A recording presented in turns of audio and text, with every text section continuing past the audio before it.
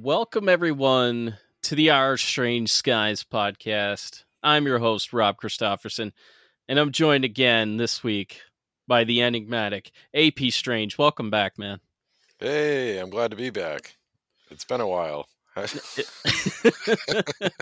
It's been a week, and again, this is the product of the rabbit holes we end up falling down because one image of an alien wearing what appears to be a trench coat and a hat and some really weird sunglasses sends us down these very strange paths to trying to find alien sightings in which the aliens are trying to look as human as possible. It's a very fun subject. It is a very fun subject, and it's we managed to find like a handful of stories that are just crazy. They're like, even for the normal average kind of stories of aliens appearing in bedrooms or weird encounters along the road or something like that, even these go above and beyond. Yeah, I'd have to say so. And they have a real touch of silliness to them too. It's almost the heights of absurdity to just think of an alien showing up in human clothes and just being like, yeah, I can pass, right? I'm passing for human right now. Nobody's gonna question this. Yeah, totally. Absolutely. So I'm surprised we didn't find one that's like three of them stacked on each other's shoulders wearing a trench coat. Oh, yeah.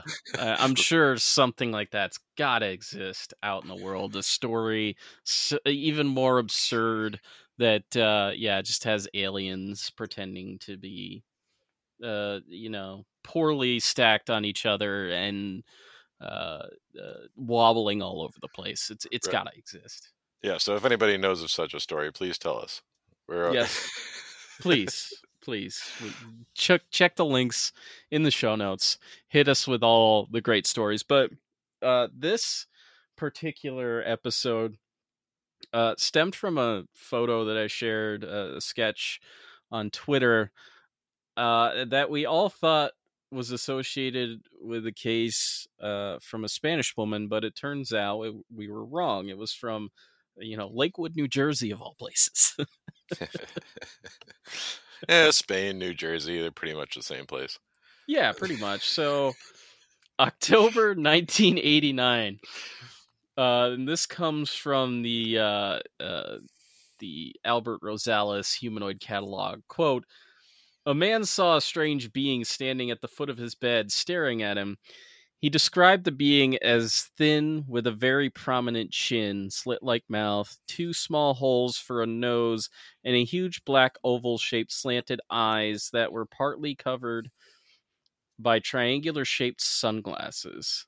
The being was wearing a dark suit with a large, broad-brimmed hat." Now, this sketch is as 80s as I think you can get. It's pretty up there. Yeah, I mean, the sunglasses are very 80s. Yes, but what's interesting about this case is that there is another similar case that was reported 5 years earlier in Germany, of all cases, involving a woman named Franziska Metz.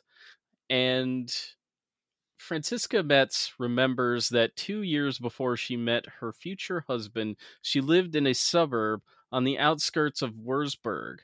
She remembers it as, quote, "one of the most horrible events in my life," end quote. As she lay in bed sleeping, something, she just doesn't know what, suddenly aroused her from her slumber, and at the same moment she felt a terrible fear.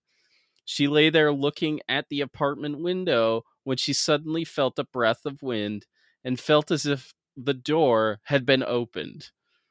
But that was completely impossible because Franziska was always very careful and she locked all the doors every night. Her heart was in her throat when she heard steps approaching her bed. Despite her fear, she turned her head with a sudden jerk, and in fact, she confirmed that someone had entered the locked room. There stood a man, which, despite her fear, almost made her laugh. According to Francisca, he looked like the stereotypical Humphrey Bogart wearing a heavy coat and hat, just like in Casablanca. The old bogey alien. Yes. Yes. But the funniest thing to her was the fact that he was wearing a dark pair of wraparound sunglasses, even though it was the middle of the night. Now that is weird. Yeah, that He is might, it's extensive. he might have just been a Corey Hart fan, though. Very much, very true. It was 1985, 84. I don't know if that Yeah, song was out around yet. there. I don't Right. know if the song was out there, but if this sighting was before that song came out, I think that this alien is a trendsetter in the world, and it should be recognized as such. Because he said to her, I wear my sunglasses at night. It's just so great. So, of his face, she could only tell that it was very pale. She could see him clearly since the light from the street lamps shone very brightly. The quote man approached her and sat on her bed, lifting her blanket. She was practically paralyzed with terror at this point. She also felt an unbearable cold sensation throughout her body. She turned her head to look out the window since she did not want to see the stranger anymore. What happened next, she does not remember. Her next memory is that she is alone in the bedroom. She checks around the house, and every door is locked, as usual. Yeah, I mean, that story is pretty scary, even for how absurd and funny Mm-hmm. it is. We're joking around, but it's pretty terrifying, you know? If some alien shows up in your bedroom trying to, I don't know, comfort you with its bullshit clothing, I'm not going to be, it's not going to be a pleasant experience for me. It's just not. Well, especially it seems like a major violation to lift the blanket because, I mean, Yeah. I believed this as a kid, and I'm sure it's still true. If you pull the blankets up, the monsters can't get you. So Yeah, exactly. that's how that works, right? Like, Yeah, they can't those are the rules as far as I'm concerned, like the elusive rules that the aliens are supposed to be playing by, that every paranormal entity on this planet plays by, and it just feels like a violation of the rules. And I kind of want to referee, like an NFL referee in that bedroom, to throw a flag in yeah, the air and call a penalty on this alien because it deserves it. I believe so. That's a flag, bogey alien. Can't be doing that. 10-yard penalty, repeat first down. Also, the wraparound sunglasses make me think of George King, the contactee with like the Mm-hmm. Etheria Society and everything. Because when he would do his Yep. channeling, he had, I'm not sure they were sunglasses, but they were just like this weird wraparound thing that made it look like he had big black eyes. That's kind of what that makes me think of. Yeah. But Yeah. so it's like George King dressed like Humphrey Bogart, only he's an alien with sunglasses on. So singing Corey Hart. Singing Corey Hart. It's just so goddamn amazing. So the way this episode is gonna work is AP and I are gonna trade off stories here. So I'm gonna hand over the next couple to him. Yeah, because these are fun little ones that I found. The first of which comes from Harold T. Wilkins from his book Flying Saucers Uncensored. And both of these are from the 50s and 60s, so we're going back a ways. And it made me think of like the Twilight Zone episode, because we're out of Bedroom Invaders territory now. We're going public, and it made me think of the Twilight Zone episode, Will the Real Martian Please Stand Up? Where you have, Mm-hmm. Yep. one person in the diner is definitely an alien. So so for this first one, the year 1954, the place, a diner in Kentucky. Rod Serling voice.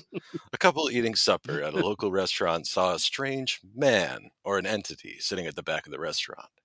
The man was standing still, sitting still. Oh, I can't do the voice. I'm going to lose it. The man was sitting still with his hands on his knees. He was very tall, and his head and shoulders were higher than any other person there, which also makes me think of the Twilight Zone To Serve Man, where you had the aliens Hmm. with the very tall heads. He was silent and sat still, staring at everyone. He wore a dark brown suit. He apparently noticed the witnesses looking at him, and he got up and walked out. Now, here's the really weird part. He wore very peculiar five-toed dark brown shoes and had a very narrow heel. So this is all the information we have here, but on this one, but um, yeah, I mean, they made the guy feel self-conscious. Right. So, do you sympathize with the other patrons of this diner, or do you sympathize with the alien who's just trying to enjoy a meal and he gets stared at by everybody I in mean, the it's one restaurant? question I have because he didn't seem to be enjoying a meal. They don't say he had Right. food. He was sitting still with his hands on his knees. So, but yeah, it's strange. The five-toed dark brown shoes with a narrow heel are that's kind of mystifying to me because I can't figure out what that's supposed to look like. Like, was he wearing those shoes that were popular for outdoor runners, like the barefoot shoes? Oh, I'm assuming so. I assume that this person, this alien, is totally into toe socks. Yeah, Totally he's a into toe them. socks kind of guy. But that got me thinking, Hmm. like, how would you notice the toes on the shoe? So was it maybe like he had big bird feet and he had shoes that were built for bird feet? That was kind of what I pictured in my head at one point. And that got me thinking, like, uh, iconography and depictions of demons often pictured with like chicken feet and stuff like that. Yeah, So exactly. very interesting. Um, Hmm. that's a weird one. And if that one was weird, the next one is about to get very weird. Because now we're in La Victoria, Lima, Peru, August 19th, 1965. Dora Nakamura, a waitress at the El Poyon restaurant, reported that a quote little man with green skin and only one eye in his forehead entered the restaurant and ordered chicken quote with plenty of red pepper and powdered saffron. Speechless, Miss Nakamura served the dinner and was paid in strange coins with indecipherable signs on them. Attempts to investigate this report were unsuccessful. The witness, claiming she was in a delicate state of health, said the report had been a hoax and she would say no more about it. And that comes from Flying Saucer Review. So,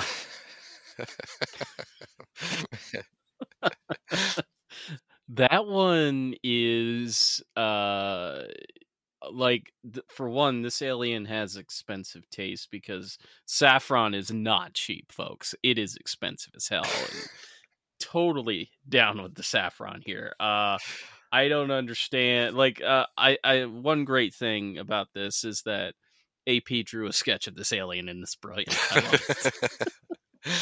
I'm sure that'll be maybe in the show notes. I don't know, but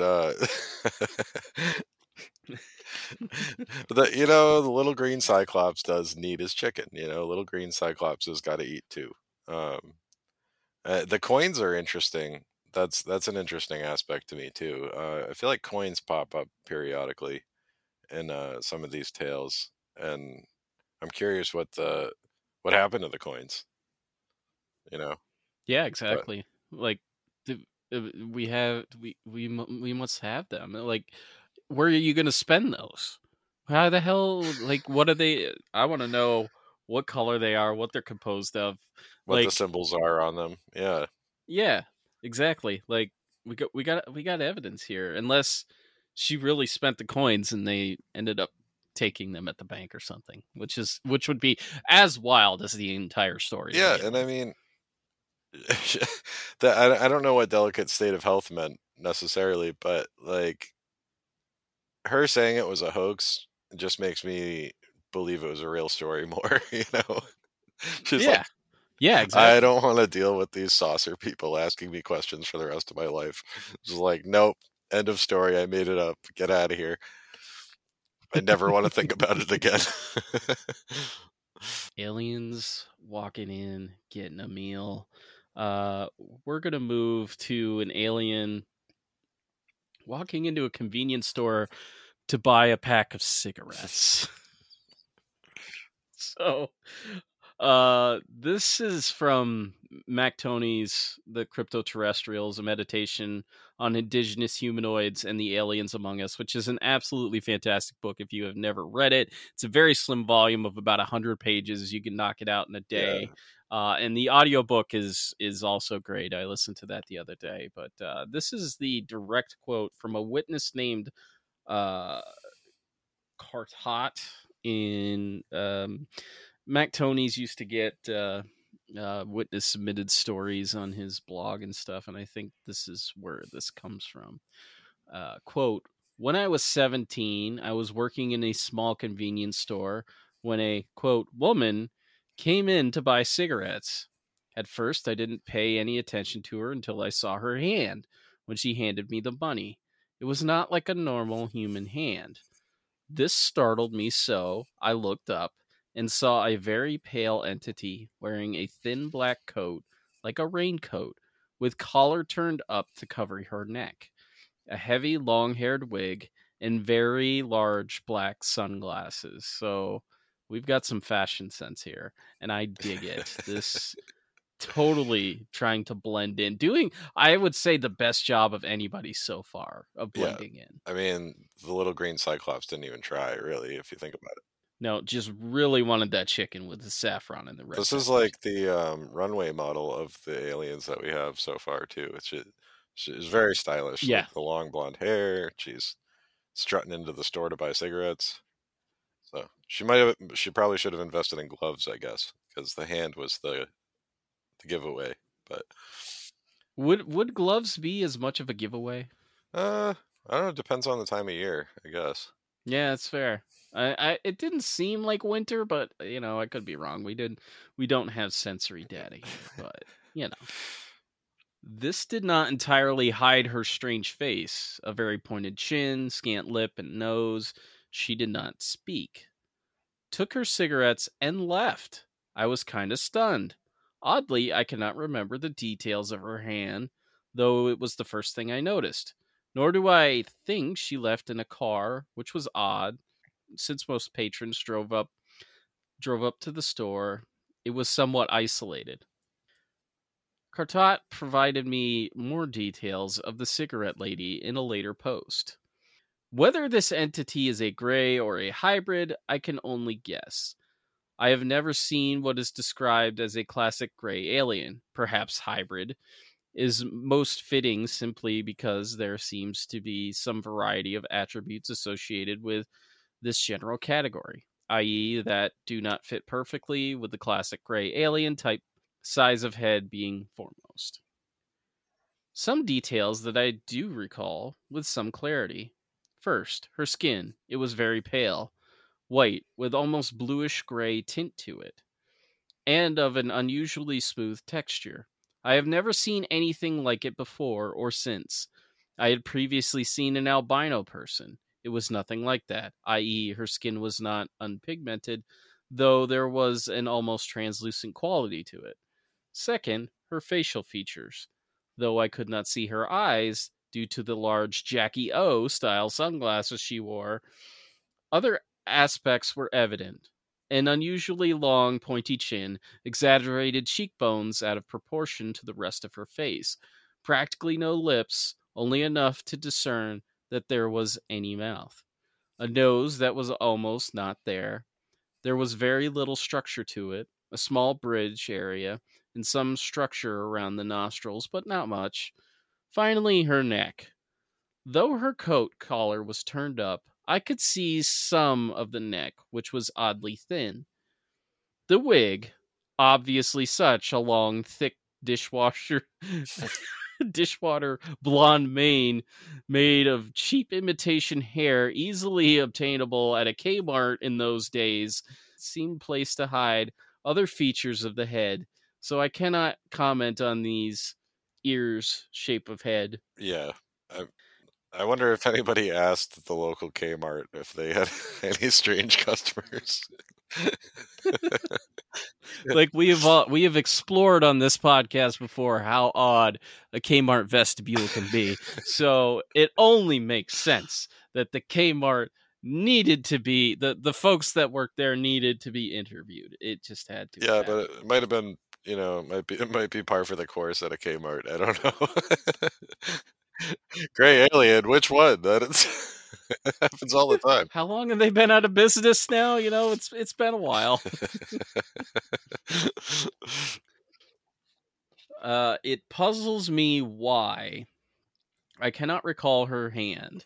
Perhaps because it was what most startled me at first. The only thing I can relate to this lack of recall is to a nasty car accident I had years later. Afterwards, I completely blanked out of the memory of the worst part of the accident, the part when it was occurring. I asked my doctor about this and was told that it was not uncommon for the human brain to forget traumatic or difficult events. I can only surmise the initial part of the encounter with the cigarette lady falls into this category. There were no other people in the store. I was alone. It was afternoon. The year of this encounter was 1974, possibly 1975. I worked both summers between high school and college and between my first and second years of college, but most likely 1974. The location was an area south of St. Louis, Missouri. I felt no lingering psychological effect from this encounter that I am aware of, other than extreme puzzlement and the blocked memory of her hand. As to whether this changed me, I don't know. Okay. All right. Let's talk about that statement right there. The We get into the Mhm. banality of encountering an alien buying cigarettes. And what I find interesting about this is that in 1975 at the time, or in 1974, whenever the Right. story was happening, this was not a popular archetype. This type of alien wasn't really within the scope of what we have today, which is she is basically described as being a gray Yeah. with maybe some more human attributes, but the way she's also describing it's as if she doesn't know what a gray is. So maybe she does, maybe she doesn't, but it just seems like she's describing it as a gray without knowing what a gray is. Yeah. So, Yeah, yeah. but I mean, hmm. But I mean, there's a lot of weird things with this too because she's telling the story much later, like after Greys are in the popular consciousness. So there's always the Mhm. possibility that her memory was altered too. You know, um, Right. and the trauma aspect of it is intriguing to me. That it's just blotted out, and you have to wonder if maybe the lost time with a lot of these cases has to do with a traumatic uh, a neurological reaction where you just forget the stuff. Um, Mhm. Yeah, absolutely. the other thing is why is cigarettes? Cigarettes is the very strange part here, and it's kind of funny to think about an alien wanting a pack of smokes. Um, it kind of calls to mind the awesome X Files episode. Yep. I was thinking that what Jose Chung's from outer Yep, yeah, space. because they basically parody the Yeah. communion cover, and the alien has a cigarette hanging out of his mouth.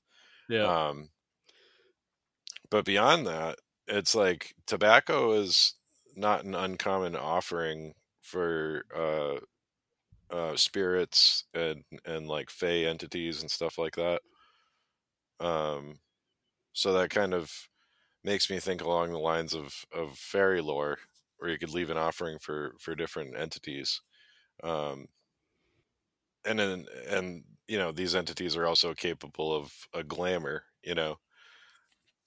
So I Mhm. wonder if just the suggestion of clothing on an entity like this, whether it's, quote unquote alien or otherwise, whatever the hell they are, which is really the whole premise of the crypto terrestrials is that they probably just Mhm. live here. Um maybe sometimes like a shoddy costume is enough. because the Yeah. the human mind is going to fill in the blanks like the way the human mind just matrixes reality. As long as it's got a hat on top and normal human hair, and the rest is covered by a coat, your mind just fills in the blanks. Yeah, And the exactly. shocking part was the hand. The hand was all wrong, you know? Yeah, the hand was all wrong, and now I can't remember the hand. Well, damn it. Something about the hand was wrong. Well, I don't know. That's terrifying in and of itself. I mean, she does say, as to whether this changed me, I don't know. But I can't help Mhm. but think that you're the same person after you've sold an alien cigarettes that you were prior. Yeah. And it also Yeah. makes you wonder what would have happened if she had fallen into the hands of an unscrupulous hypnotist that made her Mhm. remember what the hand looked like. Yeah, What could have right? been mined that maybe could have ruined her life, you know? So That hand has influenced her life in more than one way. it's the hand of fate. It is. Weird story, and the illustration for that is awesome. That's the other thing about the Yes. crypto terrestrials is all of the illustrations are awesome because they're done by Mike Cleland. The owl guy just killing it with the illustrations. He's illustrated a lot of books which are fantastic. So seriously, if you've never read the crypto terrestrials, go check it out. I think the crypto terrestrial theory would be bigger than it is now, had Mac Tonys not died, but uh still, like, that one slim volume says a lot, and it takes a lot of pot shots at the ETH. So Which is awesome. Yeah, I mean, it's a book that was way ahead of its time and still kind of like hmm oddly dated now reading it. Um, yep. but I would consider it required reading if you want to think about things beyond beyond the ETH. And Yeah. even if you don't want to buy into the whole theory, it at least gives you different avenues to consider. Yeah, exactly. And it's a theory that exists, that kind of complements the work of John Keel and the work of Jacques Vallée. It complements it, I think, a lot more than people may realize, especially when you look at these incidents and you put it in the context of like folklore and stuff like that. So yeah, it's almost kind of like a modern spin on like Passport to Right. Magonia. It takes the Keel and valet and high strangeness ideas and moves them forward into the 21st century. Kind of a good way to look at it. Yeah, and it also exposes the fact that human beings are very easy to manipulate. Yeah. Very easy. Yeah, but without getting unnecessarily paranoid about it too. I think he refers Yep. to it as like a measured paranoia or a balanced paranoia in the book or something. Yes. Yeah, exactly. Like, you're not going too far down the Nick Redfern Right. path of just complete and total government That's a good paranoia. way to So, be. I mean, every once in a while you can put the tinfoil hat on, but you need to know when to take it off too. So, absolutely. yeah. So that's that story, I guess. Uh, Next, we have a weird one from Russia. Um, I happened upon this in the Albert Rosales humanoid index. 1991, February, the Nikita Botanic Garden in, oh man, I was going to look up how to pronounce these things. Well, it's in Ukraine. Right. It's in Crimea. Yeah. Crimea. Uh, a man named Valery Nikolaevich Kuznetsov, curious about the frequently reported UFOs in the area, began a regular UFO watch from his hostel house at the Nikita Botanic Gardens, despite the fact that most of the others involved had lost their interest in the phenomena. Dozens had reported UFOs in 1989 to 1990. So this kind of dovetails also. I mean, I know it's not Russia, but with the episode you just did with Ryan Sprague, with Mm-hmm. the Voronezh case, because you're talking about how, like, in Russia they weren't really talking about UFOs, or people weren't allowed to until around the late 80s, right? Yeah, Yeah. so it's kind of neat how that ties in. So this night he sees an orange globe emitting light hover over the ocean. 5 minutes later, he received a sudden phone call from a woman on duty at the gardens. He thought the call was peculiar since no one usually made any phone calls in the middle of the night, especially to him. He picked up the receiver and heard a female voice that asked him for his complete name, patronymic, and surname. The female voice said that her name was Elvira and told him that she wanted to meet him.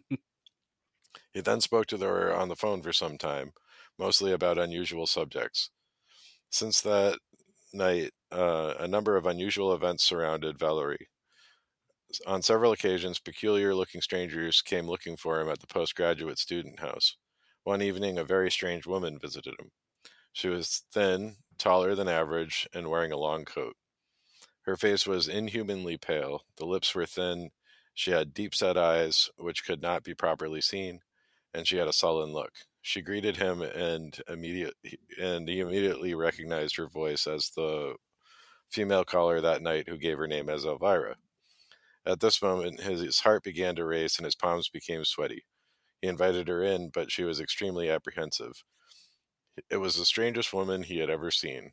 She emanated a strange vibe, which seemed to warn men to stay away. He was no coward, but this woman frightened him. When he helped to take her coat off, he found that she was dressed in a very absurd manner, not described in the report. But I think we all know it was a long black gown that exposed a lot of cleavage. Yes. Obviously, because it was Yeah. Elvira. Yep. Exactly. um, Valerie who asked her who had the sky. I don't know what that means. All her movements were awkward, Mm-hmm. angular, and fast. At the same time, Valerie felt like a guinea pig. She began to question him on several subjects as if testing him. The subjects were esoteric in nature, like karma, astral travel, etc. He then asked her why she had telephoned him 5 minutes after the UFO sighting in the middle of the night, which he said could hardly have been called a coincidence. The question caught her by surprise, and she couldn't provide a proper answer, and then began speaking about mundane matters. So, how about that local football team, huh? How about local sports team, comrade? Oh, what's that? There's a referee in the room. He's throwing a flag. Oh God. Like, I just came here to talk about, telepathy and astral travel, and you bring up UFOs. Come on now. Yeah, Okay, seriously. Why would you do get such your a head out thing? of the clouds, Valerie. I don't know if he probably doesn't have a lot of experience with women. I don't know, he Maybe, says maybe he's no not. coward, but I don't know. Uh, Yeah, what does that exactly mean though? What? Like are you like this woman gives off uh stay away from me men vibes and your response is I'm no I'm no coward. coward. No. No coward. Fuck that vibe. I'll do what I want. Well, I don't know. There's many of us that have been there. There's the Yeah, there are the women that that's gave fair. off that vibe, and you said it, and you just got to weigh the pros and cons. And say, it could be fun. Could ruin my life. Could be fun though. Mhm. uh, uh, when their bizarre conversation was over, Elvira left Valerie a present that resembled a toy or a children's whirligig, which rotated around its axis, emanating light from its middle. I don't know exactly what that was, but I want one. Mhm. Totally. Valerie had never seen such a toy before. After his first visit, Elvira made several other telephone calls to Valerie without giving any valid reason for the call. Other people also saw the strange woman on several occasions, and evidently she was able to control the minds of those other witnesses, since they behaved in the way she wanted. Some of the witnesses even forgot about the visitation or encounter, as if their memories had been erased. One witness reported seeing Elvira exiting a landed UFO. So there's the smoking gun right there, or Mm-hmm. smoking saucer, That's right as there. it were.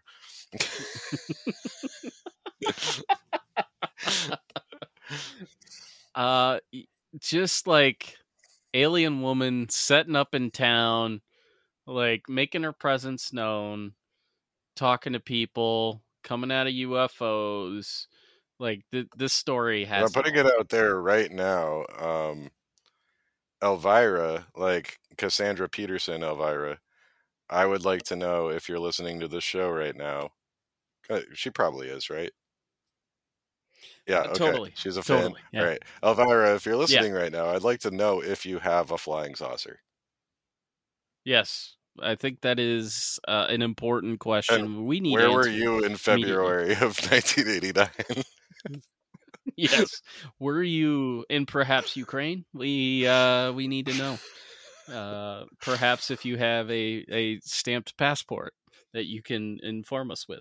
But yeah, just again these stories, and it kind of reminds me of that story in Nick Redfern's first book about the Men in Black, in which the guy doing the King Arthur research keeps getting a visit from this woman that keeps telling him, stop looking for King Arthur's tomb, it could unleash all kinds of hell. And then she ends up transforming into this like monstrous figure, and it scares the hell out of him to the point where he just like stops looking Was and gives up on so King was he Arthur. a coward though?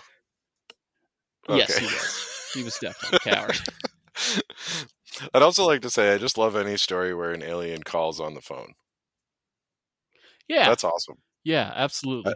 It's totally awesome. I appreciate the use of the telephone, and there doesn't appear to be any accompanying like poltergeist-like phenomenon that you usually get with aliens making phone calls and such. So I appreciate that aspect of it, and it doesn't seem, utterly too terrifying. Elvira seems kind of pleasant here. Yeah, she just wants to hang out and Yeah. like maybe manipulate some minds and then just get on her flying Yes. saucer and, relax. So just don't ask her about UFOs, I guess. She doesn't like that. No, don't ask her about that. She's going to try to talk to you about quote mundane matters, but I don't know what the extent of her mundane conversations are like. Yeah, But what is mundane for her? I right, like I'm wondering that myself. Also, I'd like to know if there's any stories of, I might have heard one or two, but stories of people getting phone calls from aliens on cell phones or like smartphones That'd be great. or Yeah, or that'd be great. aliens on social media. I feel like this is for some reason not a thing so much. I feel like you're inviting something into your life right now that you may not Well, no, I want, mean, and don't get me wrong. I or have received Twitter messages yeah, from people that either claim to be in yeah. contact with aliens or claim to be aliens. Right, but I think now you have ratcheted up the game here, and you are going to start receiving even worse messages. And Good. Bring it. uh, Bring it. if and if I start to receive messages, we're gonna have a problem. Okay, I don't They're want going to be these blowing up your messages. phone while you're at work. I will tell you, I am the coward. I will not get involved. I'm no coward. I'm no coward, Rob. Look. The roles have been put out there. AP's not the coward. I am. So leave me alone. Send him all the messages, okay? Send him the messages about you being an Especially if alien you're or Elvira. whatever. Yes, absolutely.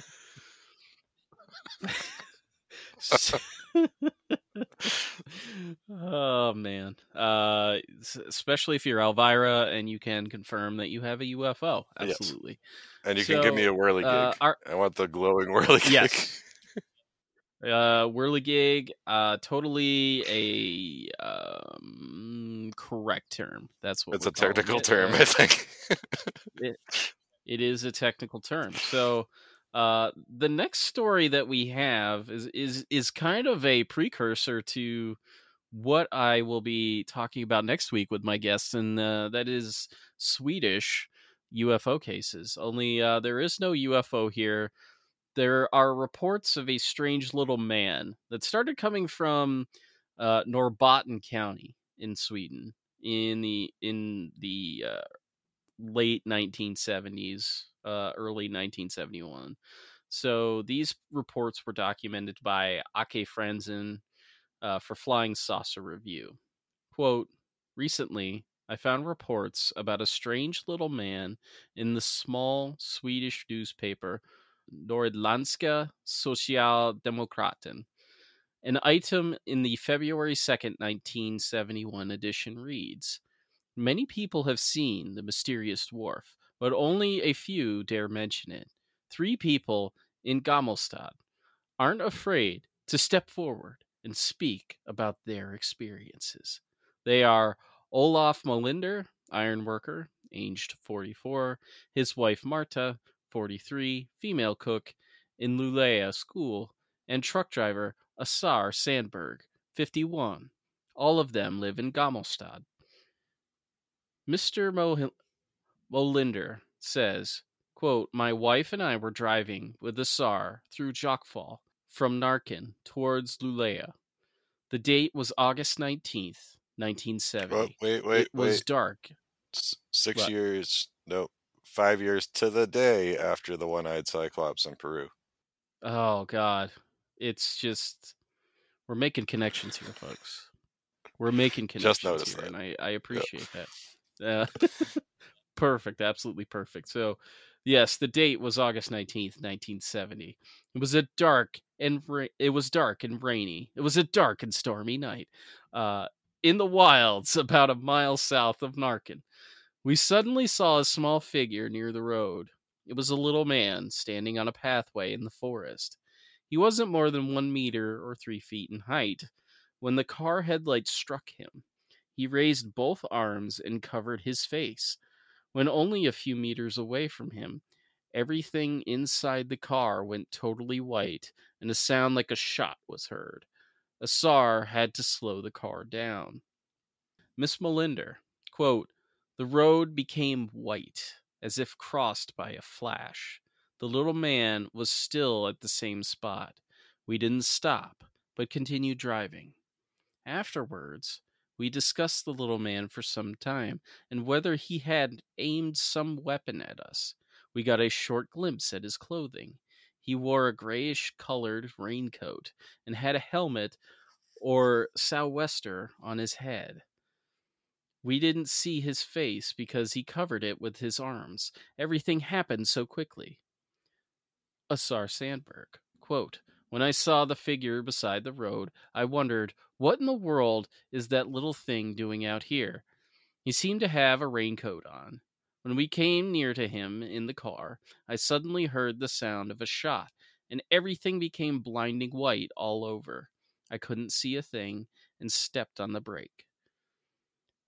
The Molinder family and Asar Sandberg cannot forget the encounter on the road. It seems unreal, but we can only say what happened. Not one of them wants to speculate who or what the little man can be. Said Marta Molinder, quote, we wouldn't speak of this earlier, but later we heard other people talk about encounters with the little man in the vicinities of Narken and Ulati. At first, we thought it was some dwarf living in the area, but now we know no such person exists there. Okay, all right, let's just stop here for a second. I'm sorry, but why is that a normal statement and anybody should be making at any point in conversations like this? It's just like, yeah, we don't know of any dwarfs living out Yeah, nobody there. seems to know a We dwarf, checked. so yeah. Mm-hmm. Um, this might be a good time to add too. We're just reading the story and saying, okay, little man in a raincoat. If you actually see the pictures associated with the Flying Saucer Review article that came from the newspaper, Mm-hmm. um, they made a model, Instead of just drawing a picture, they made a model of it and took photos of it, and it is the stuff of nightmares. It's It haunting. is. It is. It is very haunting because you can't really make out facial features other than two black eyes. Uh, but it. And the coat and the helmet, like the Mhm, profile of it, it looks like he's holding a lantern or something in front of him. I'm like, this yes. looks like some eldritch horror dimension Paddington bear. Yes, that is the perfect description. It is the stuff of nightmares, the stuff that Freddy Krueger was too afraid to be made of because it would be absolutely laughed at and also just utterly feared. So yes, this figure, whatever it may be, is the nightmare fuel that will haunt your dreams for years to come. The one thing that I know that the face reminded me of, and in a different issue of Flying Saucer Review in relation to the Ruri, Idaho carjackers from 1967, they kind of compared those to that, which I don't think is a one for one Yeah. comparison, um, because I in reading the report, like, they aren't very descriptive about the face because it threw its arms up in front of its face, Yeah, it's so we don't an really odd have. feature that light seems to hurt it, which is kind of something Mhm. we'll come back to. That happens in a couple of these reports. But what's really Yeah, disconcerting, like you said, is you don't have the big oval shaped eyes that you expect with grays. They're just like these two beady right. little eyes and no other Yes. features. The one thing that it reminded me of, this model, it reminded me of, there is a short film that was created based on a story written by Joe Hill called Pop Art. And if you watch the film, because the lead character, the one of the lead characters, the idea is that um, in this world, being an inflatable person is a genetic disorder that affects very few of the population. And he kind of had like the beady eyes reminded me of that. So if you've never seen the short film for Pop Art, or if you've never read the story, you really should. It'll move you to tears. It's absolutely sad and amazing and transcendent. It's a really fantastic short story. But uh, yeah, quote, both the Melinders and Mr. Sandberg say the blinding light is the most mysterious part of the whole story. The Norrländska Socialdemokraten of February 26, 1971, carried a further item on the mystery. The little man has shown up again. Ake Westerberg, age 20, from Straken, has this to say, quote, when I took a look at the little figure, a bright light suddenly appeared, so bright that I had to close my eyes fast. When it was dark again, the little man had vanished. Straken is a little village of just 11 farmhouses situated a mile north of Overgalex. The experience took place near Mr. Westerberg's home on February 16th, 1971. In his own words, quote, it was about 6 o'clock in the evening. I had to go by bus to a neighbor to buy some milk. Okay. You've got to go to your neighbor to buy some milk. This is rural territory. We are in the rural of the rural. It's Yeah. So if a dwarf so if a dwarf lived there, they'd know about it, is what you're suggesting. yeah, what I'm suggesting is it is every person for themselves in this world. It is ungodly. You've got to go get milk from your neighbors, but I can respect that. So, Well, it um takes a village to be terrorized by a dwarf creature, you know. it does take a village. It totally takes a village. When I left my home, it was already dark. At the bus stop, my eyes fell on a dark form in the middle of the road, approximately 15 meters or 50 feet away. It looked like a little man to me. I couldn't see his face. There was just a gray spot there, which is even creepier.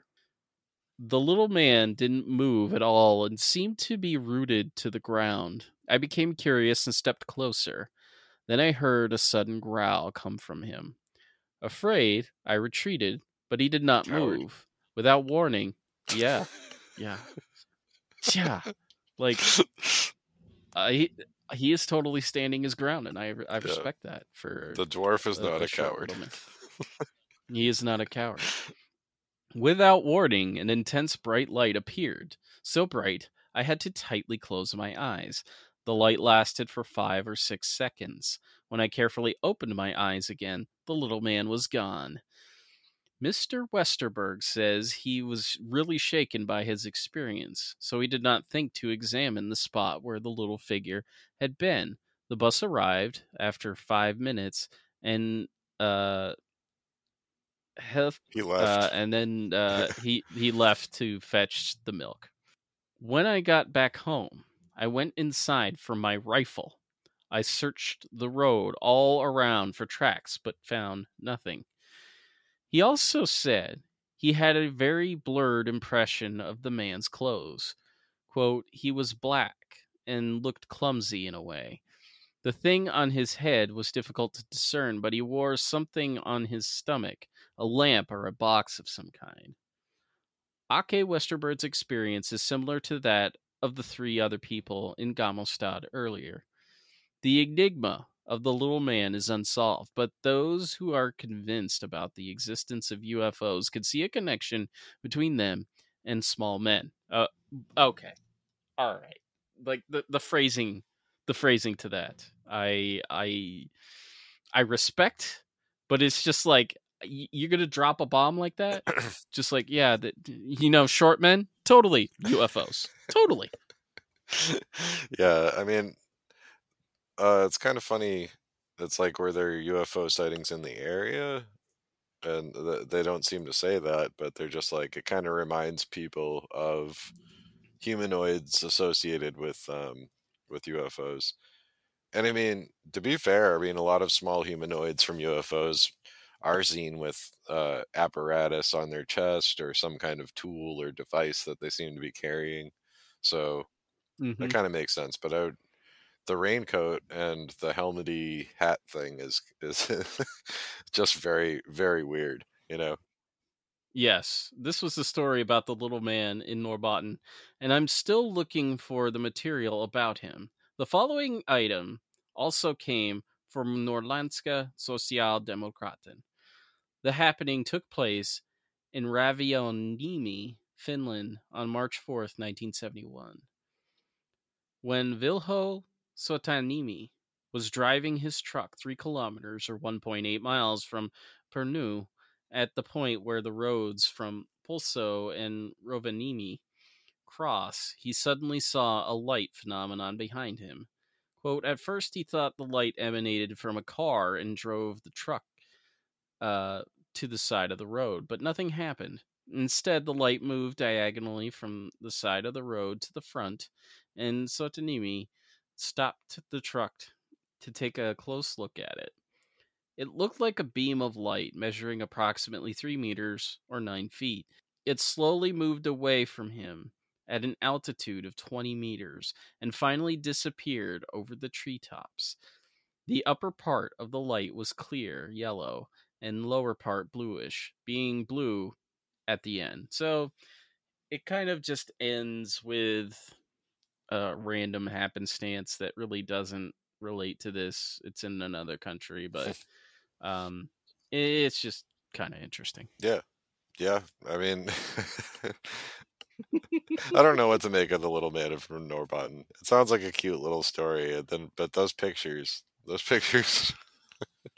I'm not going to be able to get those out of my mind's eye anytime soon.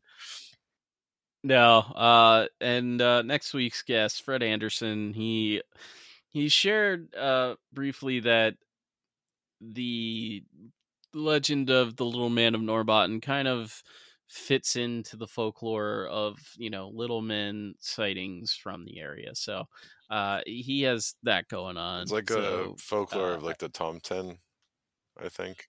yeah, Right. something like that. Yeah, Yeah. So that'll be a great episode. People should tune in because Fred is awesome. he is. Like if you don't follow him on Twitter, you really should because Fred's he's a man of many tastes. He's an artist. His art is amazing. He is a he's a television producer. He's a writer. He's kind of a jack of all trades, but he shares some of the like most buck wild cases from Sweden on there. So definitely give him a follow at Homo Satanis on Twitter. Yep. Okay. So we're past the halfway point now. We came up with a lot of stories. So Mm-hmm. this one's a little bit different. Because though we can't definitively tie these to UFOs either, I think so far we've only had one where the entity was seen to go in a UFO, and that was Elvira, right? Because I mean, Yep. like that last story from Finland seems to suggest that the little man, maybe took off in a flying saucer or something like that. But um, this one kind of deviates from the little person gray alien type and more to the reptilian flavor of aliens. Mm-hmm. And this comes from David Weatherly's book Strange Intruders, um, which is a great book. I mean, it's got Slenderman and black-eyed kids and uh, all kinds of monsters and weird things in it. Uh, Yeah. the story from this is called "The Snakeheads Move In." So the account he collected was, for several years in the early 2000s, I lived in a house just outside of Dayton, Ohio. Quiet area, mostly working class people, and the houses were pretty reasonably cost wise. I was living on a street where most of the homes had a good sized yard. The people mostly kept to themselves, but would speak to you if you were outside in the yard or walking around. I had a huge front yard, and it seemed like I had to mow it constantly. I would often speak to my next door neighbor on a casual basis. He had a small plumbing company, and honestly, we didn't really have anything in common. My background was computers, and he wasn't interested in that at all. Still, he seemed to know everything about the neighborhood, I think because his wife was so nosy and kept up with all the local news. About 5 houses down from mine, there was an empty ranch house. When I was looking for a house myself, the realtor mentioned it to me. She said that it sat empty for a good while and that I could probably get it pretty easy and cheap. When I asked why, she told me the people who used to live there had been foreclosed on, and the inside side of the house had all busted fixtures and ripped holes in walls. So since I didn't want to wasn't interested in dealing with all that to repair it, I didn't even look at the place. It was almost a year after I moved in my house before someone moved into the ranch home. The weird thing was I saw these people move in very suddenly. I didn't see any workers at the house making repairs. I thought, well, the guy must plan to do it all himself. Of course, the neighbor and his wife had a lot to say about it. My neighbor had stopped by and offered his card, along with a discount on some of the plumbing work that needed to be done. They said the man stood blocking his view of the inside of the house, and he could see very little, but there were just some mattresses on the floor of the living room, no furniture, he told me. The man took the business card and just looked at it for a moment, then handed it back, saying there was nothing that needed to be done in the home. With that, he closed the door. So far, this is just kind of sketchy. It's just a Mm-hmm. sketchy family.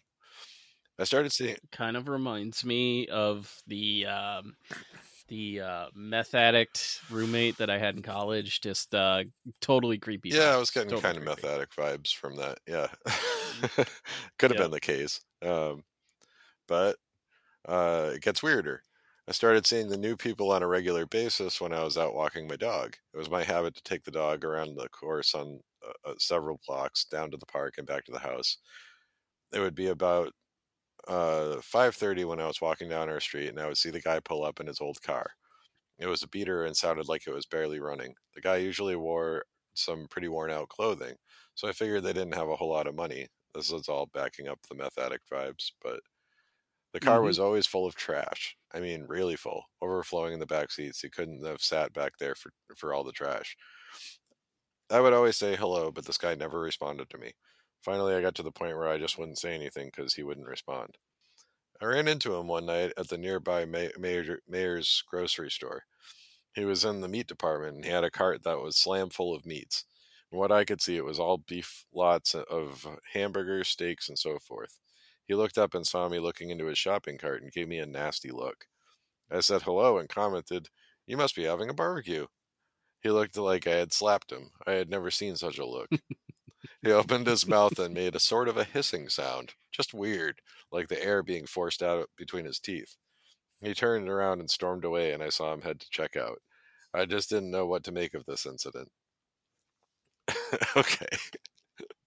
I've never been hissed at by a person before. No, I am drawing a blank on that one. It had me curious, though, and the next day when I saw my next door neighbor, I had to bring up the strange people. Don't get me started on them, he said. When I asked what he meant, he told me that his wife would not stop talking about them. He told me that his wife claimed to see the woman outside in the backyard chasing a cat. The cat got away, and this lady was really angry about it. Here's the kicker, though, he said. My wife said that lady was wearing a wig and that it fell off, and when it did, she said the woman's head was bald and scaled like a snake's. He went on to tell me that his wife had become obsessed with the idea that they were reptiles, and that she was constantly reading about such things on the internet. He was worried that his wife was really losing it. That's a legitimate concern. Yep, Because totally is. I would implore you not to Google reptile people. Nope. You're gonna find Gonna send you down a path that's you don't need to be that's a going down. rabbit hole for a nosy housewife that can lead nowhere good. No, not at all. I mean, it might keep her away from the windows, and she won't be spying on her neighbors quite as much. But Yeah, like that's when she heads down, the YouTube rabbit holes of, chemtrails, flat yeah, earth, starts and buying David Icke books, and yeah, it's just bad. You don't want to do that yeah. to yourself. If someone you know or someone you love is looking into reptiles on the internet, there is help.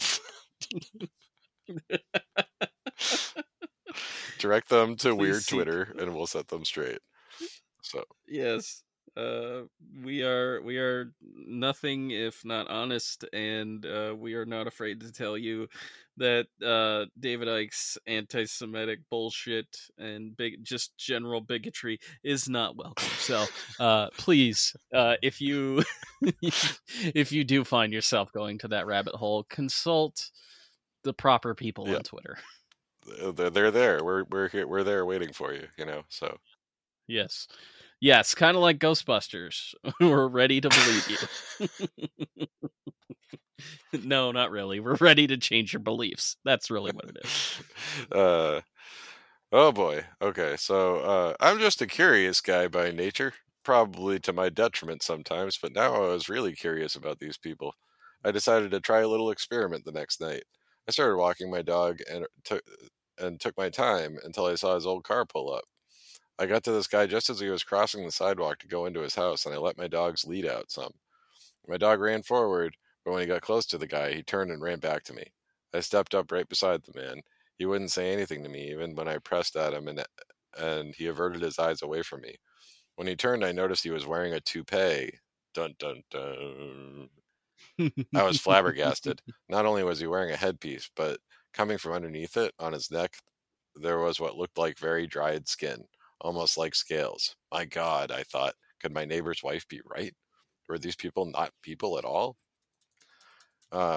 John threw himself into the research and, like most people these days, turned to the internet. Again, another one lost to the internet. Hmm. When he what he found was a massive amount of information.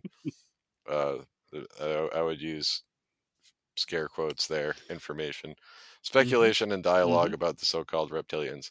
He spent time talking to his neighbor's wife to get the details about her account directly from her.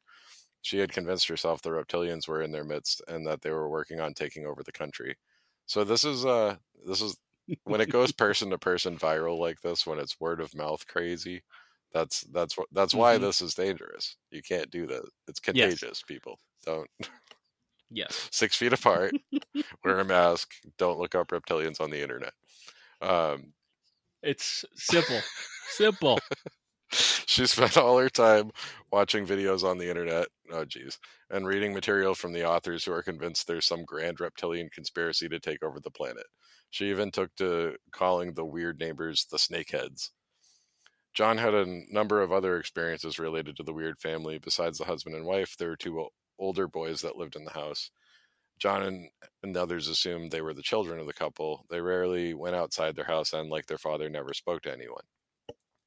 There was a teenage boy from the neighborhood that I started paying to cut my grass. He'd been doing it for a while, and we would often chat about football since we were both big fans. One day he looked at me very serious and asked if I knew anything about the people down the street. When I asked why, he told me that he had stopped by their house to offer to cut their grass. One of the boys had opened the door and just shook his head no. I could see their kitchen table, he told me. They were all sitting there, and I swear they were eating raw meat. The Odd family lived in the neighborhood for a year and a half. One day, they all piled into the old car and left, never to be seen again. John happened to catch a work truck in front of the house one day and stopped to see what was going on. It was a cleanup crew sent by the realty company. I went in and just started talking to the workers. The place was a total wreck. There were old mattresses on the floor with just a dirty sheet on them. There was a dining room table that was roughly nailed together. It looked like it had come from a dump. All the holes were still in the walls. There wasn't even any toilets, just the holes in the floors where they had been. There was fecal matter on the floors in the bathroom. In the kitchen, there was trash everywhere, but most of it was from meat packages. The stench was overwhelming. Being a self proclaimed rational thinker, as most people who spend a lot of time on the internet Googling reptilians are, Oh, totally. I think they call themselves independent thinkers, though, free thinkers. Um, John Hmm. spent time trying to find logical reasons to explain away the incidents that he and others had noticed around the family. He found the reptilians' theories on the internet too extreme and too far outside of his traditional belief systems. This also explains why he paid a kid to mow his lawn, because then he didn't have to run into Yeah. the crazy neighbor lady. Yep. Totally it. um, Still, he was left with many unanswered questions. Honestly, I just didn't know what to think. The neighborhood was not the same while those people lived there. Everyone else just seems uneasy. I thought a lot of people had seen strange things, but I don't know if it was all coincidental or if something was going on. I still have a hard time bringing myself to accept that they were some kind of reptiles, but I can't deny how weird it all was. The jury is still out on what John was dealing with. While he hasn't accepted that the people were aliens or reptoids, he is open to all possibilities. As he stated, if they were human, they certainly weren't normal people, and if they were something else, well, I'm just glad they went away. Which I think is the perfect response to somebody who um it notes the weird shit that's going on in their neighborhood and wants to do nothing to change it. Yeah. Well, he did kind of like poke it though. That's the kind of the funny thing. It's like he's poking the bear. He's just like, I'm gonna go over and bring my dog over and see how the dog reacts. Hmm. I'm gonna keep saying hi to the guy that doesn't want to talk to me. Um, but he doesn't. He's not gonna do anything about it. No, he's just going to. It's gossip for him, and it is gossip that has led him on a revolt with one of his neighbors Hmm. that he just does not want to talk to Prob now because his wife is just won't shut up Right, about and it. probably that caused a divorce over there. I mean, I could see this plumber guy being like, "I'm It's out." it's very possible that it did. It also reminds me of that movie. Oh, the name escapes me right now, but the movie where they're just like giant bugs trying to fit in, um, giant bugs in human form. They've like wearing human Mm, suits. You know the movie I'm talking about? It's from like the '90s. Um, it'll come to me. yeah, it my mind is blanking, but I'm sure once you like say it, I'll be like, oh yeah, duh. Um, but yeah, it does have that vibe of something trying to be human and failing Oh, at it Meet the Applegates. ridiculously. Yeah, Mm, with Ed Begley Jr. That yep. that's kind of what it reminds me of. Is just like these like snake people just wearing human suits and trying to fit in. But um, Just trying the to fit in. Applegates did it much more uh, convincingly. So Yes, absolutely. Um, so our next story is Whitley Strieber related, and to say that Whitley Strieber's communion caused an uproar when it was released in 1987 is a complete and total understatement. And you can only imagine how publishing a sequel 1 year later would be received. Transformation was released in September of 1988 and contained a story involving, ironically, a man named Bruce Lee. He was an editor for the publishing company that released Communion, William Morrow. And the story caused so much of an uproar that Ed Conroy, who was investigating Strieber's claims for a book of his own called Report on Communion, interviewed Lee personally. Because writing a book about a book is a good way to sell a book.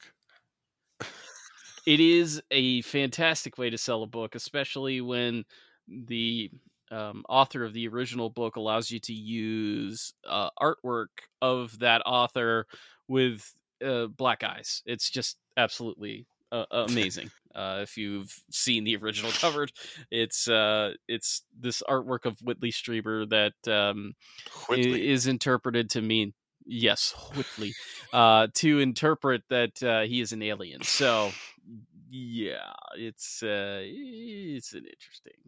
interesting story. Yeah. Quote, my wife and I went out on a weekend. It was a Saturday because Sunday the bookstores would be closed. We went up to, I think it was Wamrath's on Lexington Avenue, one of the stores that had the lending library. It's no longer in existence. We went in. I had a couple of my own books. I wanted to see how they were on display, and Communion was more toward the rear of the store. I think there were about 10 racks facing front where they had the latest best-selling books. I showed my wife the Communion rack. And then I went around the store looking for some of my other books, and she went off looking for fiction to buy. And then I noticed a couple come into the store and head directly for Communion. I mean, it was just, you could just see them come in. They didn't know where the book was. You couldn't see it from the street. And they came in and headed right back for where the rack was. Most unusual, if you see what I mean.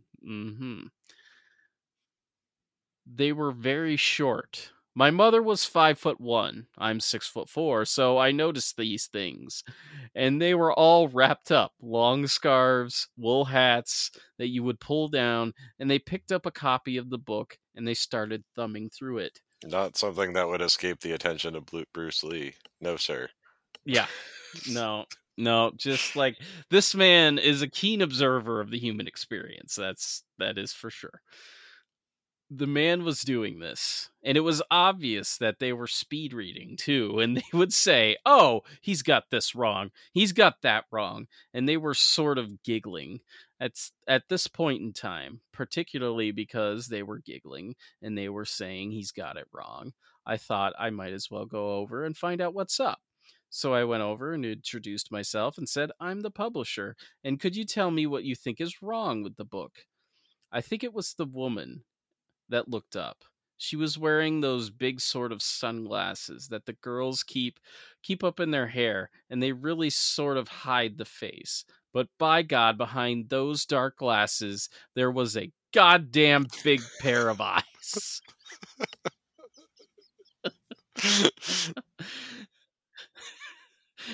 And I mean to say, it was a big pair of eyes.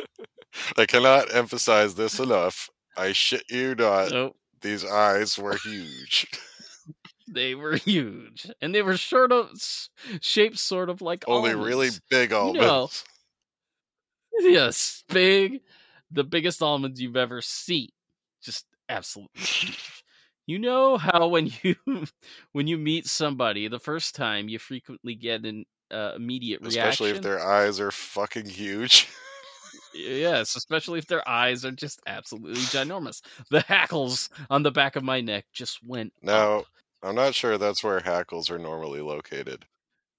No, no, but I thought that word was sprung on me in a very surprising fashion, and it did Now catch I'm me off guard. questioning whether Bruce Lee is a human being.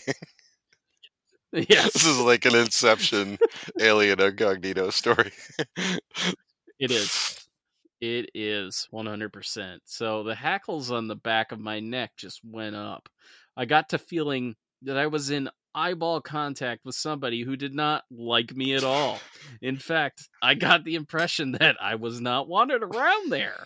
And having been raised on a farm and seeing mad dogs, I got the immediate relationship and I went over and I think I said goodbye and went over and got my wife and got the hell out of there. I was almost shaking. I said, "Did you see that couple?" And my wife said, "Sure, I saw that couple." And I said, "Well, they don't look like they don't look like goddamn people." And she said, "Well, you're crazy." So we went off and had a margarita and some nachos. It was a really intense shot. And really intense nachos. Yes, really intense nachos, really intense margaritas, and an apparent encounter with aliens in a bookstore reading communion. Now, I'm just a simple farm boy, but I can tell when a space alien doesn't want me around, so I'll just see myself out.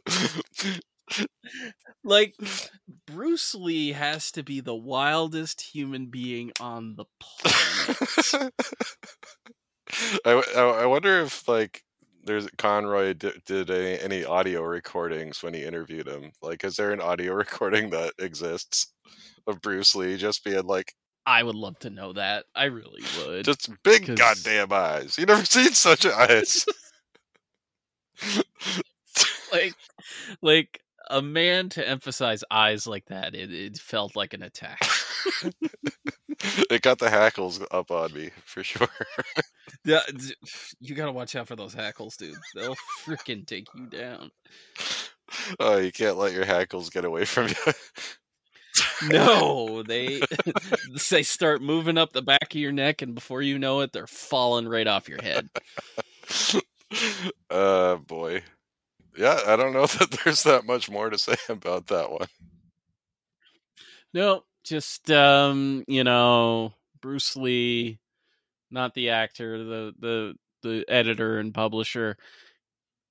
Totally not a nice dude. Just seems like a tool Yeah, bag. and I think he works for the same publishing company. I have reason to believe he might have been part of a conspiracy to keep Elvis's alive theories from hitting the store shelves, but that's a story for another time. That is a story for Once I another can time. back that up with more material evidence. But okay, do we have anything else to say about that one? I think I think Bruce Lee has said it for himself. He was very emphatic about it. So, okay. Well, we'll move along then back to Spain. This is what we were talking about at the top of the episode, because when you originally shared the alien wearing the triangular sunglasses, hat, and coat, a few people identified it as being from the Prospero Munoz case in Spain, which I was entirely unfamiliar with. Um, a couple of people have helped me out with that online. Rea Dicciones Anomalas on Twitter um, forwarded me a little bit of information. Unfortunately, there's not a lot about the Munoz case in English. So Mm-hmm. we had a couple of flying saucer review articles about her generally.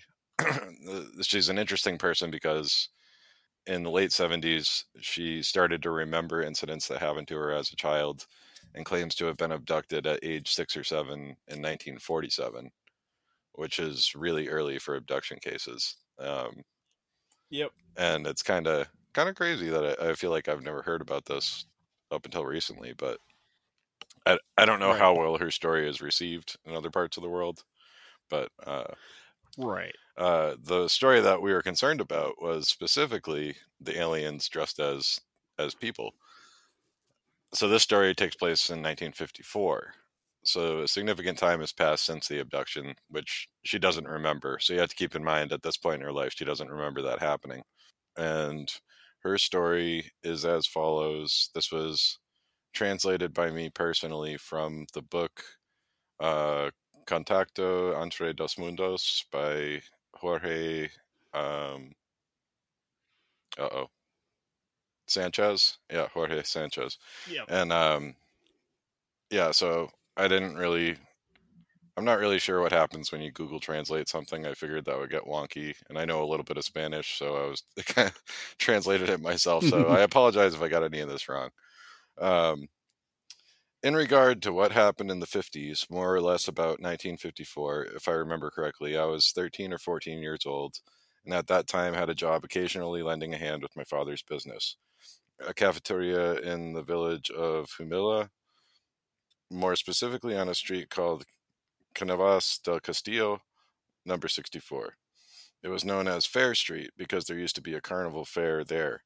It was called Bar Europa, and it was located near the Municipal Theater. It was a modest establishment, single tables side by side, located near the major businesses and the town hall, with lots of foot traffic.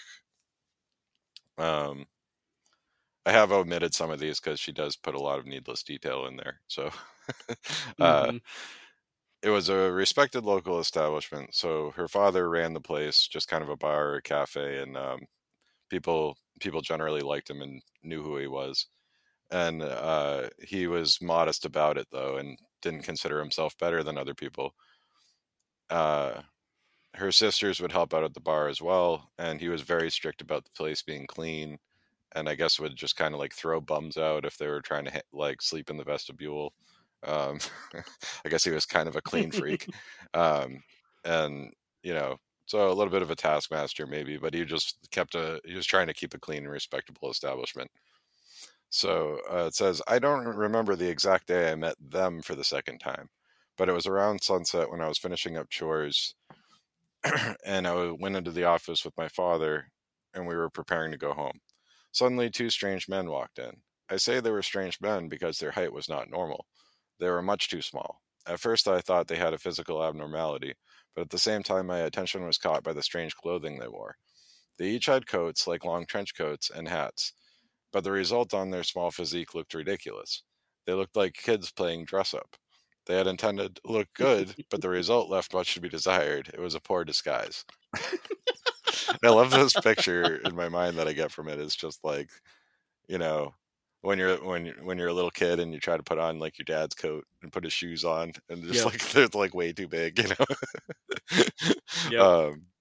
They took seats at the bar, but they could hardly reach the counter because of how small they were.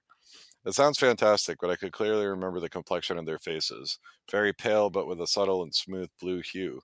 They seemed to be sick, very peculiar, very strange. Very naturally, they asked for two coffees.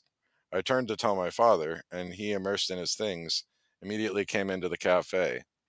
And so this part, I didn't know what it meant because it said turn on the automatic onda, which just means Hmm. walk. So I mean, I think it Right. means running lights. So this part got a little Right. confusing for me because there were probably like low lights that they would turn on just for like mood lighting, and then like the full lighting when they were cleaning up and stuff. So she turned the lights on the low setting and served them the coffees. And at that instant, the two men began talking to each other. Is that her? Yes, that's her. Are you going to tell him something? Are you going to contradict him? No, it's not worth it. He doesn't remember what occurred. This is just aliens chatting over coffee. I walked back to the Hmm. electrical box and flipped the lights on to the full brightness, and instantly the two men covered their faces and made a fuss, as though the light bothered them terribly. What happened? What's wrong with them? I thought it was very strange. In a few seconds, they pulled coins from their pockets of their coats and put them on the bar. They were very confused when I asked them if they wanted their change. What for? Are you talking to me? That's what the alien says. Like, hey, don't you want your change? Like, what? Me? Who? Me? Change? What? next one of Who them you talking to? Next one of the men stretched out his right arm and picked up the coins from the counter. What I saw still leaves me cold. I realized right away that he only had four fingers and no thumb. The four fingers were very bony, long, and strange. This might reinforce the idea that I was dealing with sick people, but the fingers didn't appear normal or human at all. I felt uneasy because of this anomalous situation. They stood up and pushed their chairs back back in abruptly and turned to walk out the door. A few moments of silence. My father and I talked about the situation we witnessed, and every detail just left us puzzled. That man had the same happen to him that had happened to me, said my father. My father had lost an index finger on one hand in an accident when he was young. It must be difficult for them to find work without a thumb, not to mention their appearance and their height. They could only work at the circus. That comment might seem strange, but he had reasons for saying it. There were traveling circuses then. I remember going to them, but I'm sure now, with perspective and considering the baffling conversation the men had about me, it's strange that he didn't seem to notice or care. It has given me a lot to think about. How did they know where to find me? Had they been following me since the first encounter? And why? Why am I special to them? Why me? At the same time, I have mixed feelings excitement, confusion. It's surreal, but in another way, bafflingly familiar. How is that possible? My mind raced in confusion. What a situation. I don't have anything that would sound like a reasonable explanation. It happened, like I said, no more. As I have often said, the truth far exceeds fiction. So In that case, it definitely it really does. does. I love the fact that they basically said, like, yeah, don't worry about the old man because he's not going to remember. And like the second they leave, he's just like, oh, "That's a hell of a thing. That little guy there has no thumb." That poor bastard. Not only is he very small, but he has no thumb. It's the darndest thing, getting back to that hand morphology. You sometimes you can't remember the hand, sometimes you can, and sometimes you are sad that they don't have any thumbs. I completely understand that lament. Totally. They must be circus people. Like, are aliens interested in us partially because we have that thumb? Yeah, it's all thumb I envy. think so. All thumb envy. Like, I mean, I imagine, just given from what I remember of the Allagash abductions and the way that the hand morphology of the aliens was drawn, it was like I think the best way to describe it is that they had the ability to manipulate their hand, kind of like a claw machine claw, only like a little more precise. They could grip things a little bit better. So that image has never been able to leave my mind because the Allagash abductions haunted me as a child. Yeah, So I'm really curious how he picked up the coin with no thumb. Did yeah, he just like scissor his yeah, fingers exactly. to pick it up or like scoop it? I don't know. That hand morphology is just you would imagine they'd have to have a very articulate hand in order to manipulate anything with it, because like we totally take for advantage our thumbs, totally. No, not me. I I'm thankful every day that I have thumbs, and only two of them. I wouldn't want more than that. No, that's a bit much. I agree. But yeah, I mean the similarities between this and the cigarette buying alien are pretty cool too.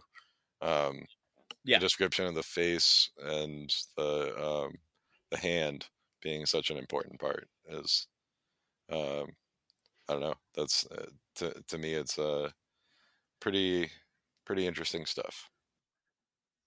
Yeah, and it's just like it's interesting that these aliens, with the exception of those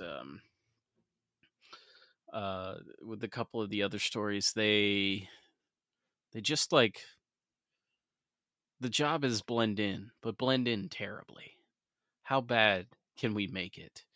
Can we, like, is this a performance piece now? Because now I'm thinking it Well, is. right, and I mean that's what MacTony suggests too in his book is Right. that they're putting on a show and they want us to Mhm. believe they're aliens for whatever reason, you know. Um, and and like I said, with the whole glamour aspect, the way the Fae are supposed to basically camouflage themselves, um, I think that's suggested in it too. But why do they reveal themselves to some people?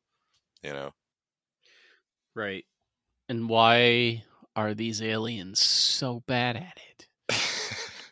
Well, I mean, I guess what we're suggesting now is that they're not bad at it because they just wanted to present themselves.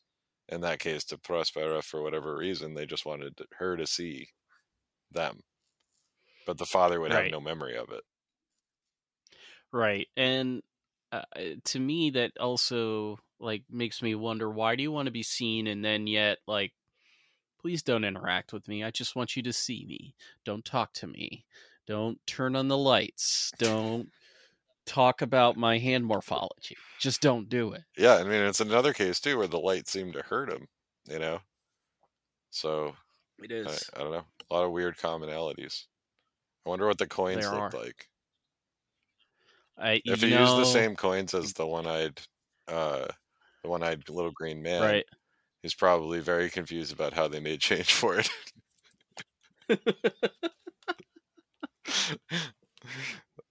uh, Like, I mean, this guy just like totally denied like wanting change. Like, almost like, why would you do such a thing like that? change, change.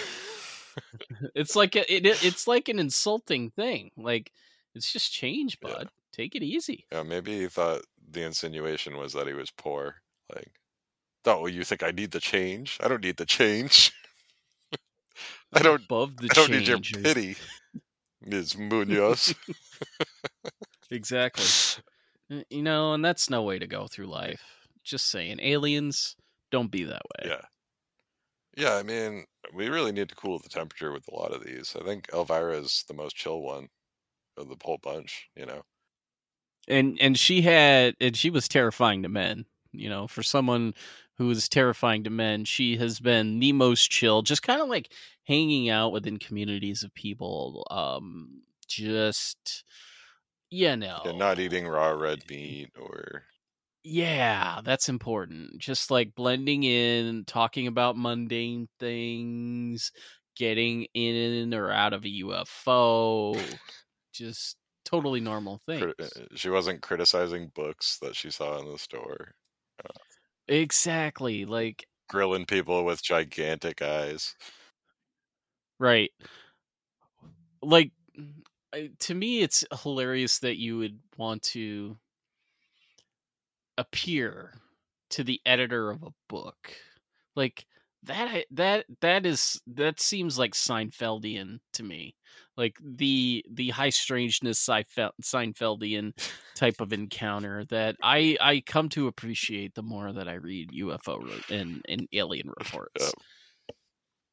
Yep. Kramer, what's going on in there? It's all wrong, Jerry. It's all wrong. Their eyes, Jerry. They're big. They're goddamn big. Kramer as a UFO abductee. Oh, he would make a great UFO nut. Totally. Oh boy. Yep. Okay. We need to hit up the people at SNL or something and make this happen. Yeah, we're gonna make it happen. Okay, so we got one more story, which this one's unique because it's sent to us by somebody we know personally. Yep. This is Janet Borkowski's story, and Janet is a friend of mine on Twitter. She's a psychic, tarot reader, has a lot of cool stories and experiences. And this one was during her time working as a Costco sales rep, which is a callback kind of to the Kmart reference that we had Yep. earlier. Yep. So she sent it to me as, "Hi Matt, my aliens disguised as human story happened when I was working at Costco as a sales rep. One of those people who stand by the exit. I was bored on a Monday and decided to look at people and decide if they were aliens or not. I really don't know why it popped into my head to do that, but I really regretted it. And I mean, I don't blame her because it sounds like a boring job. And I would Mm-hmm. have to imagine there's a lot of weird looking people that come into Costco. So Yes. within 5 minutes, I saw a strange small man pushing one of those huge shopping carts full with one kid sitting in the cart and one walking alongside. The man looked human, except very short and moved very robotically. The kids looked nothing like him, being super pale, blonde, and having a football-shaped head. So he got a bunch of Hey Yes, Arnolds. that's what she says. Like kind of like the cartoon character Hey Arnold on Hey Arnold, Yes. or Stewie from Family Guy. He's kind of got a football head. You know, Yes, he does. both the kids turned to stare at me as he walked by. I was busy trying to get people's attention as my job, but those kids just looked at me as if they knew I could see them as something else. The man pushing the cart ignored me as he did everyone else. They had no sooner passed me when a guy roughly 7 feet tall walked by. I looked at him, at his face, and as soon as he passed me, I couldn't tell you what he looked like. But there were another couple of regular customers who seemed pleasant, but I never saw them interact with anyone else. The younger one wore leg braces, and the older used a powered cart. They had no discernible gender, but really didn't have well formed features that they always seemed very pleasant. That was in the small town of Woodburn, Oregon. So thank you, Janet, for that story. Yes. Yes. Not only that, Woodburn, Oregon is the place for alien spotting. It's the Yeah, place. just set You up at need to a get your Costco. And you could get paid for yes. it too. All you have to do is welcome to Costco and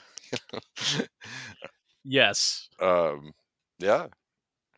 So I wonder if they sell wigs. That's important. Do they sell them in bulk? I don't know. It's worth looking into. Worth looking into to see if you could get yourself a poorly, um, put together disguise from Costco. Yeah. I will have to look into that because it's got to be possible. Yeah, I don't know that we have Costco's around here. I'm not familiar with the store as much, but I imagine it's like one of those big box stores, you know. I've been in one once, I think, and yeah, it was nice. It was a totally alien experience to me. Yeah. Well, so we got football heads, snake heads. We got a little bit of everything going on in this episode. I hope people have enjoyed this little uh, catalog of poorly disguised aliens. And if you know of any more poorly disguised alien stories, please send them to us on Yeah, Twitter. particularly if they're stacked one on top of the other, because that's a classic Yeah, trope that that we is need to we need to find record yeah. of.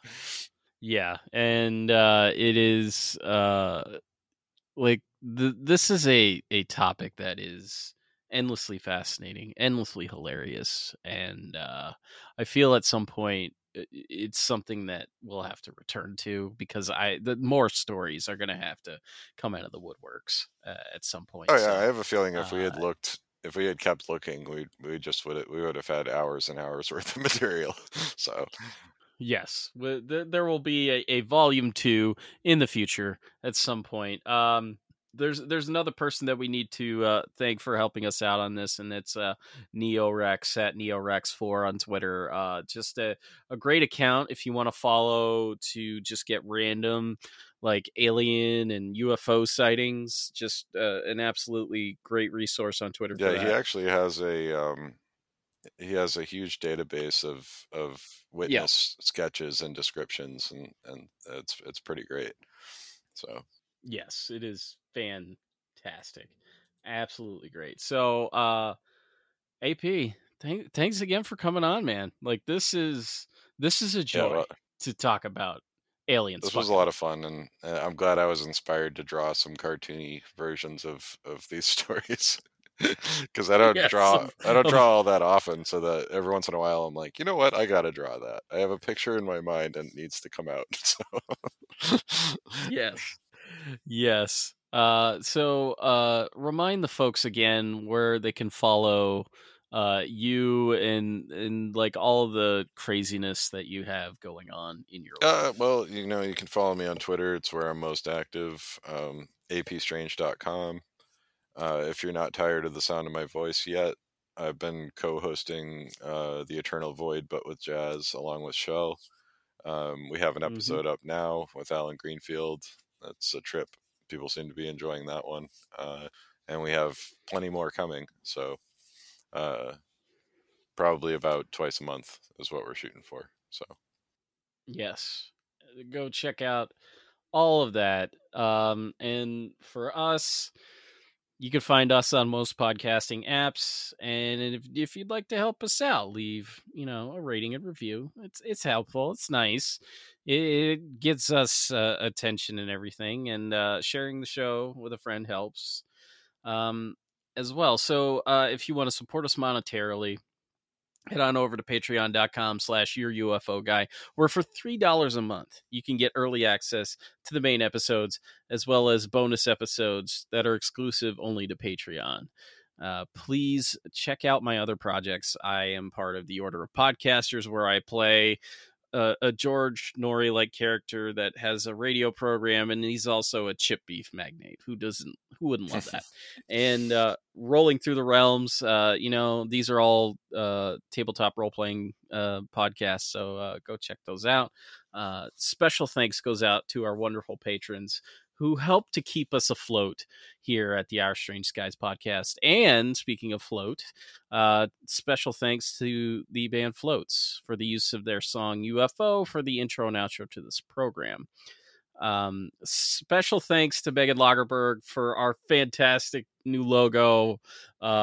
This is like the dream logo of me running away from an alien who just seems to be wanting to ask for directions. They look confused. It's great. If you have seen the main logo artwork change for the show, that it was Megan that did it, and it's fantastic. And also special thanks to the great Desdemona. She did our last logo, but she also does our t-shirt designs too. So if you want some merch, check out the link tree in the show notes for more. And finally, don't forget to look up, because you never know what you'll find in Our Strange Skies or while perusing the shelves of your favorite bookstore. In Gray, we trust.